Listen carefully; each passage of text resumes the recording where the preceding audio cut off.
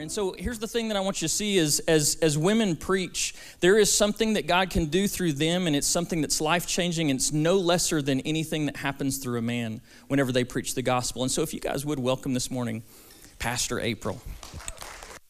Hey, you do a great job. I'm glad he doesn't kiss everybody that comes up here to preach. Last week, that'd have been really weird if he'd have kissed Pastor Bo. Well, I am super excited to get to share, bring the message this morning. I don't know if you know, it's National Women's Day. I don't know what that's all about. This really wasn't planned either, but man, I love that this house values the voice of women, because just like Jory said, women are a force to be reckoned with. We had a women's night this last Monday night, and man, there were 65 women in this room, and we talked about what it looked like to be a godly woman. And so, you know, I think one of the enemy's greatest plans is to keep us divided so that we don't come together in unity. Because whenever we do, man, we can shake the gates of hell. Amen. I want to pray really quick before we get started. God, I thank you that your word is alive. Your word is alive and it is active. And so this morning, I pray that you would take this message in your word, Lord, and that you would divide it and multiply it, and you would give it out this morning. That every single person under the sound of my voice this morning in this building and even online, Lord, that they would grab a hold of something, and that, God, that it would fill their spirits this morning. In Jesus' name, amen. Well, this morning, I want to talk to you about living from a place of favor and not living for favor. You know, those are two completely different things. Living from a place of I already have favor to living from a place of I've got to earn favor. And so before we get started, let's just go ahead and what is favor? Let's define it. Let's put some words around it. You know, in the New Testament, favor is translated charis. And it's interchanged a lot with the word grace. And really, its most simplest meaning is delight. Favor is having someone's delight, someone delighting in you. Whenever I think about that, I think about my Mimi, my grandma. Did anybody have a Mimi that just delighted in them, that favored them? Man, I did, and I literally feel like one of the luckiest people around because she was my grandma. And she did. She delighted in me all the days of her life that I knew her. So much so that whenever Jory and I were first married, the first 2 years of our marriage, I worked at Sam's Club, and so did my Mimi. We worked together. And I'm sure she was a door greeter, so she probably checked your Sam's card or checked your receipt whenever you were leaving. I'm sure you couldn't have missed her. She was always decked out and had a ton of jewelry on. We'd call her a gypsy because she wore so much jewelry. But whenever Mimi and I worked together, she would pack my lunch and bring it for me. I know, isn't that so sweet? I was made fun of a lot at Sam's because I was 20 years old and my Mimi brought my lunch when we worked together. But my Mimi would make sure that that lunch was packed full of things that I loved, that she knew that I loved. She made the best homemade pimento cheese. And so she would bring me a little container of pimento cheese, and there would be crackers in there. And she knew that I loved dill pickles, and so she would buy those little bitty dill pickles, and then she would cut them up. I guess because she was afraid I was going to choke on them. But she would cut those little dill pickles up for me, and she would put something sweet in there. Sometimes it was a chocolate pudding. I think she still thought I was 10, too. But there was chocolate pudding or Oreo, something that she knew that I liked, and there was a Dr. Pepper in there or money for a Dr. Pepper. You see, my Mimi favored me. One of the reasons she favored me was because whenever I was born, It had been 11 years in our family since we had had a baby. And I had 2 older cousins, but they were both boys. And so I was the first girl in our family, and whenever I was born, I just immediately was favored by her and my grand-grand and my aunts and my parents. But you know, as parents and grandparents, can you guys relate to that? Yeah. Having kids, having grandkids, it's like the moment that they come into your life, it's like you are just enamored by who they are. You're immediately delighted by them. But what does it look like to strive for favor? Because not everybody in my life is like my Mimi. Much like I'm sure in your lives, there have been times that you have had to strive for favor. And so what does that look like? Maybe it was a teacher. Maybe it was a coach. Maybe it was a parent. That, you know, you brought home a report card and it was A's and B's. And it was like, well, why didn't you get straight A's? Maybe it was that coach that your team came in second place and it was like, well, yeah, I mean, that's good, but why didn't we get first place? Or that teacher, you know, you took that test and you got a B, you could have got an A. You know, sometimes striving for favor means that there's just this moving target and you can't ever really seem to land on it. And then even in our culture, in the American culture that we live in, it's like we're rewarded for hard work and we're rewarded for excelling, which is not a bad thing, it's a good thing. But I think sometimes we can take those experiences with individuals in our lives, whether it be that parent or that coach or that teacher, maybe it just be what's ingrained inside of us that we feel like we have to work for people's favor and acceptance, that we begin to translate that over to our relationship with the Lord. And we feel like that we have to begin to try to start earning His favor and His attention and His love, that we don't just automatically have it. Today, my prayer is that we have a shift in our souls, that we realize that we already have the favor of God in our life. Did you know that you already have the smile of God over your life? And it's not because of anything that you've done, and it's not because of anything that you haven't done. It's not because you've gotten the do's and the don'ts of Christianity down. You know, John 3:16 tells us that God so loved the world that He gave His only Son, Jesus. Can we just for a minute, would you repeat this with me? John 3:16. But I want you to make it personal this morning. Instead of saying world, I want you to put your name in there. I want you to repeat this with me. For God so loved April that He sent Jesus.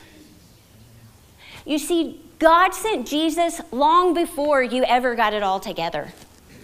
Long before you were ever good enough. Long before you were ever even here. Before any of us were here, 2,000 years ago, He sent Jesus because He already knew you and He already loved you and He wanted to make a way for you so that you wouldn't be separated from Him. I want to tell you a story this morning. I want to tell you a story about Joseph. So if you'll go ahead and turn in your Bibles into Genesis, or to Genesis 37.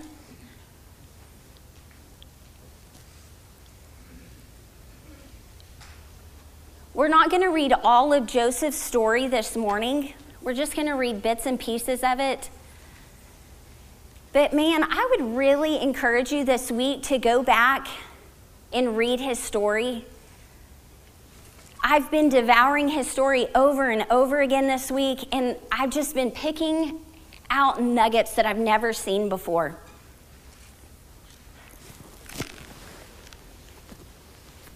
We're going to start in verse 1. Jacob, who's Joseph's dad, lived in the land of his fathers, sojourning in the land of Canaan. These are the generations of Jacob. Joseph, being 17 years old, was pasturing the flock with his brothers. He was a boy with the sons of Bilhah and Zilpah, his father's wives, and Joseph brought a bad report of them to their father. Now Jacob loved Joseph more than any of his other sons, because he was the son of his old age. And he had made him a coat of many colors. But when his brothers saw that his father loved him more than all of his brothers, they hated him and could not speak peacefully about him. You see, Joseph had Jacob's favor from the beginning. He favored him more than all of his other sons. And if you go back and even read Jacob's story, one of the reasons that Jacob favored Joseph was because Joseph was the son of Rachel. And Rachel was Jacob's best, biggest love. And in his old age, and in Rachel's old age, God gave them Joseph. And so Joseph's brothers couldn't stand him. He was favored, they knew it. His dad had even made him this coat. When I read this story, I kind of get this picture in my mind of, Jacob giving Joseph this coat. And I think probably if it were me, I would have come out and probably flaunted the coat just a little bit, kind of maybe done some twirls and, kind of rubbed it in a little bit that, hey, I'm Dad's favorite. I'm sure nobody else in this room would have done that. But just like Jacob favored Joseph, it's just like my Mimi favoring me. You see, Joseph hadn't done anything. He was just his kid. And he favored him, and he loved him. He delighted in Joseph. But that's just the beginning of Joseph's story. Joseph went through many hardships and many difficulties. If you read on in the story, you'll learn that Joseph's brothers hated him so much that they plotted to kill him. And Reuben, the oldest, convinced them not to kill him. They threw him in a pit, and they waited until some slave traders came by, and then they pulled Joseph out of the pit, and they sold him into slavery. And they took that coat of many colors, and they slaughtered an animal, and they dipped the coat in his blood and took it home and told Jacob that his beloved son was dead. And so Jacob was sold into slavery. He was taken into Egypt and then sold to Potiphar. And he was a slave in Potiphar's house. And then in Potiphar's house, while working, he had caught the eye of Potiphar's wife. And the story tells us that Potiphar thought that he was really handsome and on many occasions tried to get Joseph to sleep with her. And he wouldn't. But one day he had gone into the home to do his chores, and no one else was in the home but Potiphar's wife. And it says that she grabbed him by his garment and again tried to get him to sleep with her. And he refused, and he ran out of the place, leaving his garment in her hand. And so Potiphar's wife made a false accusation against Joseph and said that Joseph had tried to sleep with her. And so that so enraged Potiphar that he threw him into prison. And he goes to prison, and while in prison, he actually encounters two of King Pharaoh's servants who are in prison, a cupbearer and a baker.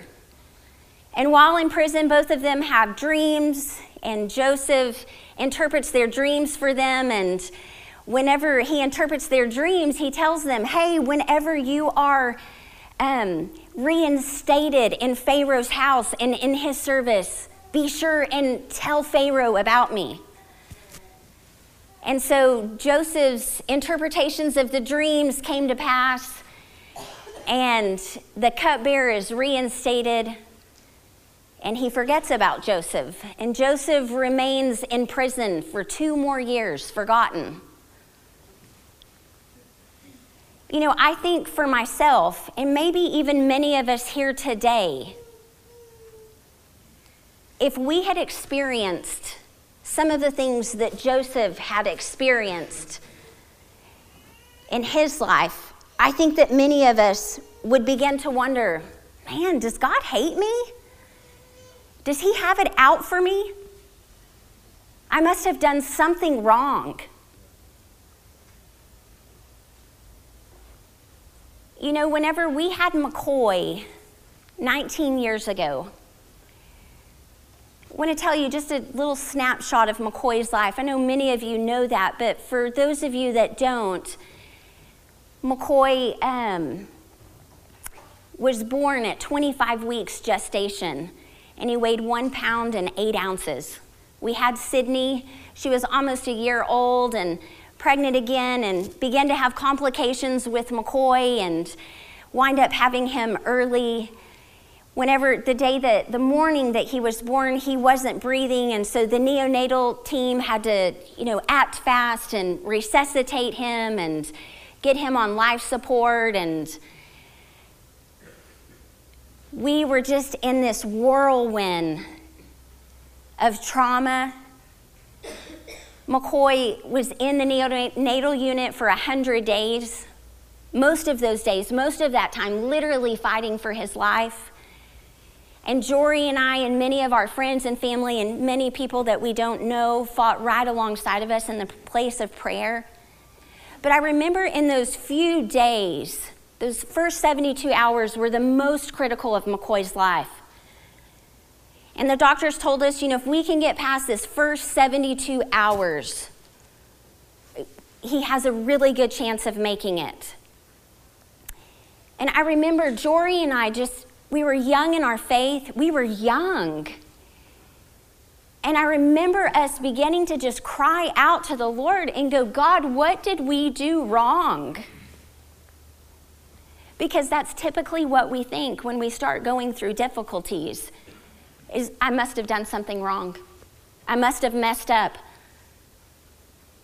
And God was so gracious and so loving in that season that he spoke to Jory and I so incredibly firmly. Not like he was getting onto us, but like, I want you to understand this. You did nothing wrong. And I'll just tell you, for 19 years, we literally have planted our feet on that promise of the Lord, that we did nothing wrong. Sometimes we just all go through difficult circumstances. When we give our lives to the Lord, we are not promised an easy road. We are not promised that we will never go through trials and tribulations. In fact, the Bible tells us just the opposite, that in this world you will have troubles, but take heart because I have overcome the world. Amen. And so Joseph walked a difficult road. But I want to show you something. Joseph had God's favor in the midst of his trials, in the midst of his difficulties. Turn over, if you will, to Acts 7.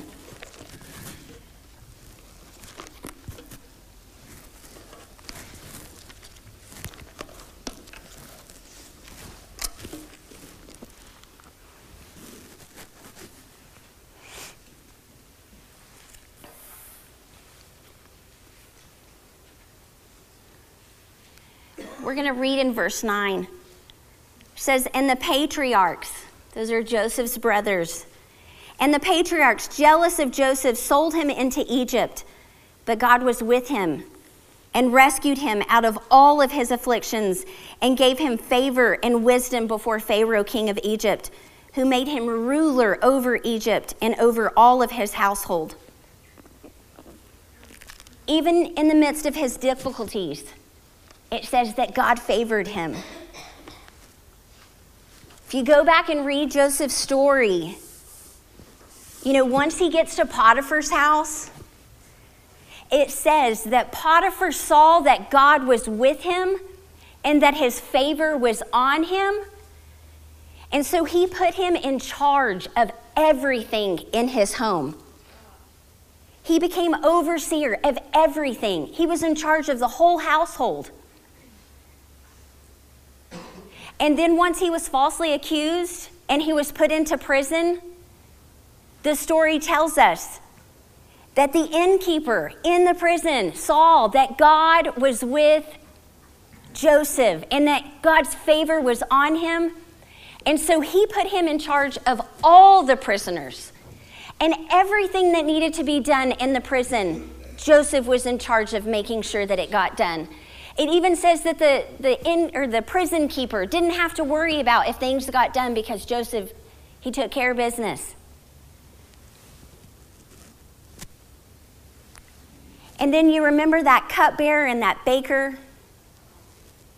When Joseph interpreted their dreams, they came to pass.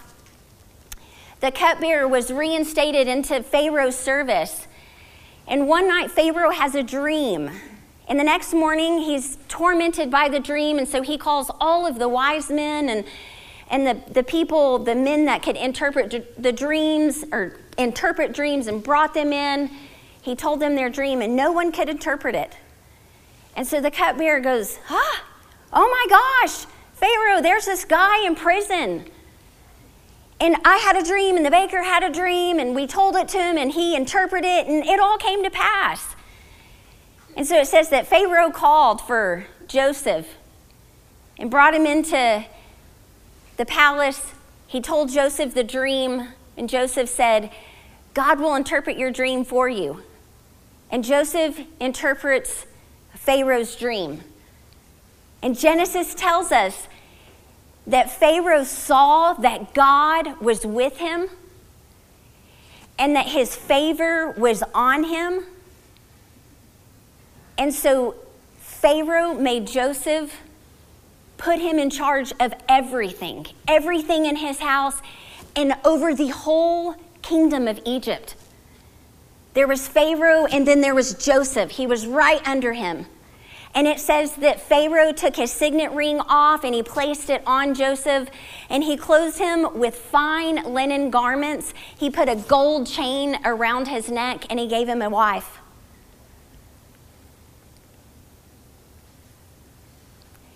I'm curious today, how many of us in this room are ready to start living from that place of, God, I have your favor,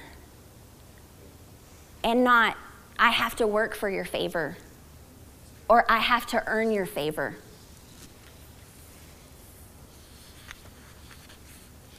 I love Joseph's story because it just shows, even in the midst of his difficulties, Joseph grabbed every opportunity that was before him, whether it be in slavery, in prison, and he made the most of it.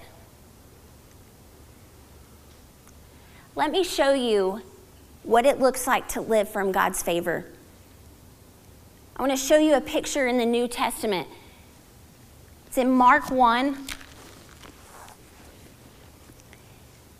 It's in verse 9. It says, in those days Jesus came from Nazareth of Galilee and was baptized by John in the Jordan.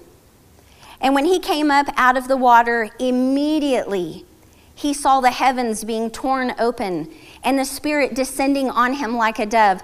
And a voice came from heaven, you are my beloved Son, with you I am well pleased. You know, at this point in Jesus' story, Jesus had not done one thing. He had not done one miracle. He hadn't fed the 5,000. He hadn't healed anybody.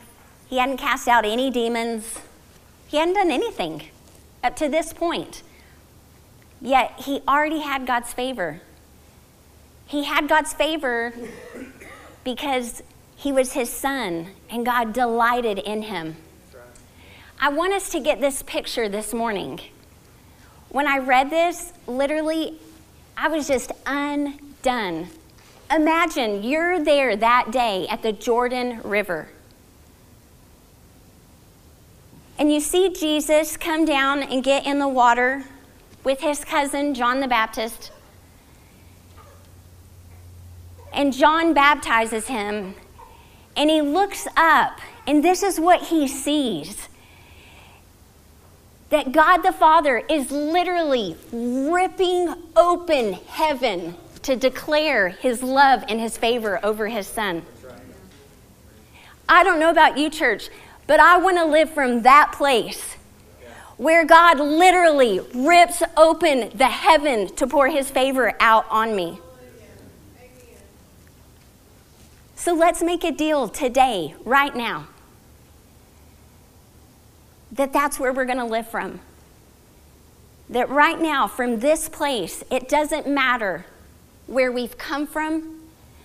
It doesn't matter what we've done. It doesn't matter what we haven't done. It doesn't matter if you're the perfect Christian or you have all of the do's and don'ts down. You have God's favor today. He delights in you. He smiles over your life. I think if we do those three things, or if we do that, we'll see three different things in our life happen. If we live from a place of, God, I have your favor, that we'll wake up every day believing, I don't have to do anything today to please God. I don't have to jump through hoops. I don't have to read my Bible long enough. I don't have to pray long enough. I don't have to sing enough worship today. I have God's favor. I believe it. Our prayers will look so much different when we live from that place. I can always tell when I slip into trying to earn God's favor than living from it. Because my prayers start looking like me telling God what I've been doing, what I've been up to, and me begging for his movement and his activity in my life. You don't have to beg God for his movement in your life. He wants to come in and move because he favors you and he delights in you. Our prayers begin to look like resting in a place and sitting in a posture of, God, I just want to pour my love on you today. God, I love you and I thank you for your grace and your love and the favor that you've poured over my life. And Lord, I have these needs and I trust you with them. I'm not going to beg you to come through and to move because you're a good dad and you love me and you delight in me. And so I know that you're going to come and work about miracles in these situations. Amen. And finally, if we will live from that place of believing that we already have God's favor, we'll stop thinking the worst whenever we go through difficulties. You know, I love what Romans says. It says, God works all things for good for those that love him and are called according to his purposes. It doesn't say some things. It doesn't say sometimes. It says he works all things for good. You know, he works all things. He works the things that are outside of our control. Sometimes we go through difficulties because of someone else's choices. Sometimes we go through difficulties because of our own stupid choices. Sometimes we go through difficulties in this life because there is an enemy out to get us, to steal, kill, and destroy, and because we live in a fallen world. You see, 19 years ago, God did not give us a handicapped son. That's not God's best. God doesn't give cancer. God does not give handicapped kids. That's right. It's true. But this is what I know, is that God uses all things. That's right. You know, we were singing earlier, Waymaker. I love that song, as many of you do. I loved listening to you guys sing that song. But about 2 weeks ago, we had worship going on in our house. Coy wanted to listen to some worship in his room, and that song came on, and I was in the kitchen cooking, and I could hear McCoy singing Waymaker. You are the Waymaker, the miracle worker, the promise keeper, the light in the darkness.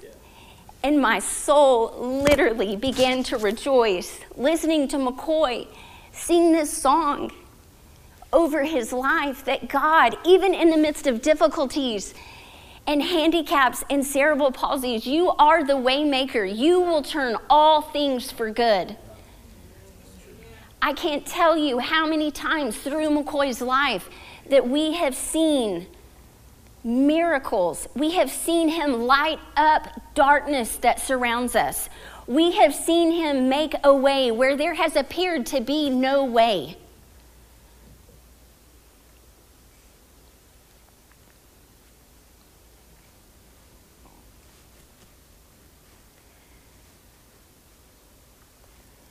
So today, as we begin to transition the service, the worship team will go ahead and come back up. Those that are going to serve communion, if you'll go ahead and come up as well and start getting the stuff ready, the communion elements.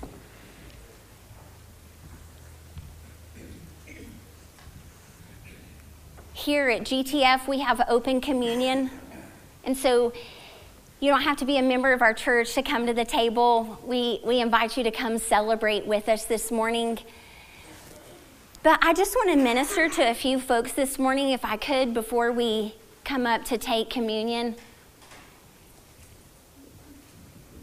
And just to give everybody their own private moment with the Lord, could we just go ahead and close our eyes and bow our heads? I really want this to be a moment for you today.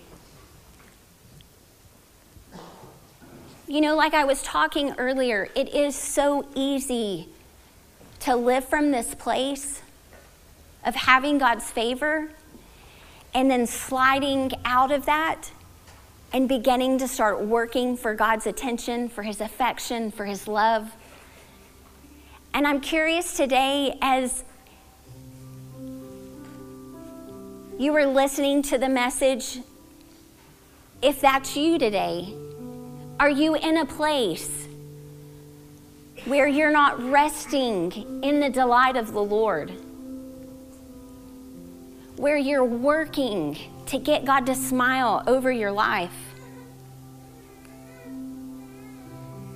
As I was putting this message together this week, man, I found myself, I had moved out of that place of resting in his favor to working, doing.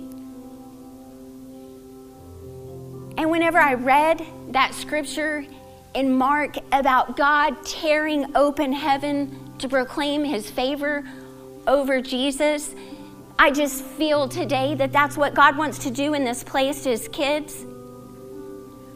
And so if that's you today, if you don't have to do anything, maybe just put your arms out in a receiving posture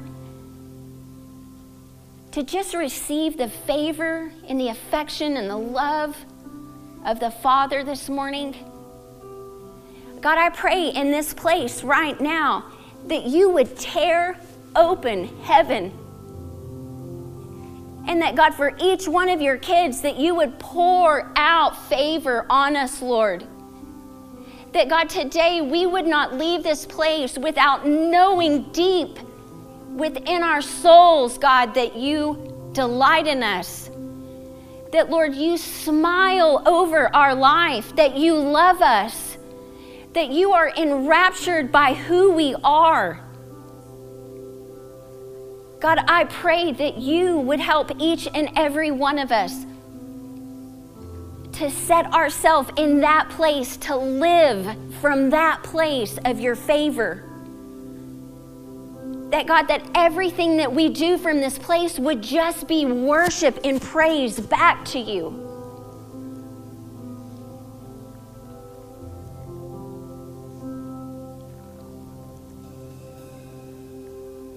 And I want to pray for one more group of people. So if you'll just continue to keep your heads bowed and your eyes closed. I'm just curious, if, as I've been ministering this morning, and I've been talking about being loved by God and being God's, Is there anyone in this room who hasn't yet surrendered their life to the Lord, and today is the day that you would like to do that you need to do that? God so delights in who you are, but He so desires your heart, your life, your surrender. And so if there's anyone in this place today that you find yourself, Holy Spirit is nudging you to go all in with the Lord, would you just slip your hand up this morning? Nobody's looking around. Everybody's heads bowed. Their eyes are closed. If that's you today, would you just slip your hand up? I want to pray with you.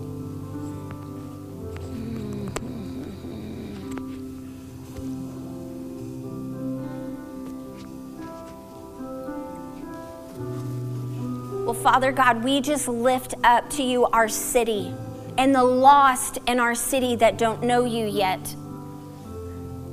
And God, I pray that you would use this house, that you would use this family to be a light to those that are living in darkness. God, would you use us as a light for those that don't know your goodness and don't know your love yet? Holy Spirit, we just ask that you would begin to move in the hearts of the people in our city that are lost and are far from you. God, we just love you and we thank you, Lord, for your favor, for your grace today. Lord, that we don't deserve, that you just so freely give. And God, I pray that as we come to partake of communion today, Lord, that we would come boldly, knowing, Lord, that you delight in us, that you smile over our lives. And so, God, we love you and we thank you for your goodness. In Jesus' name, amen.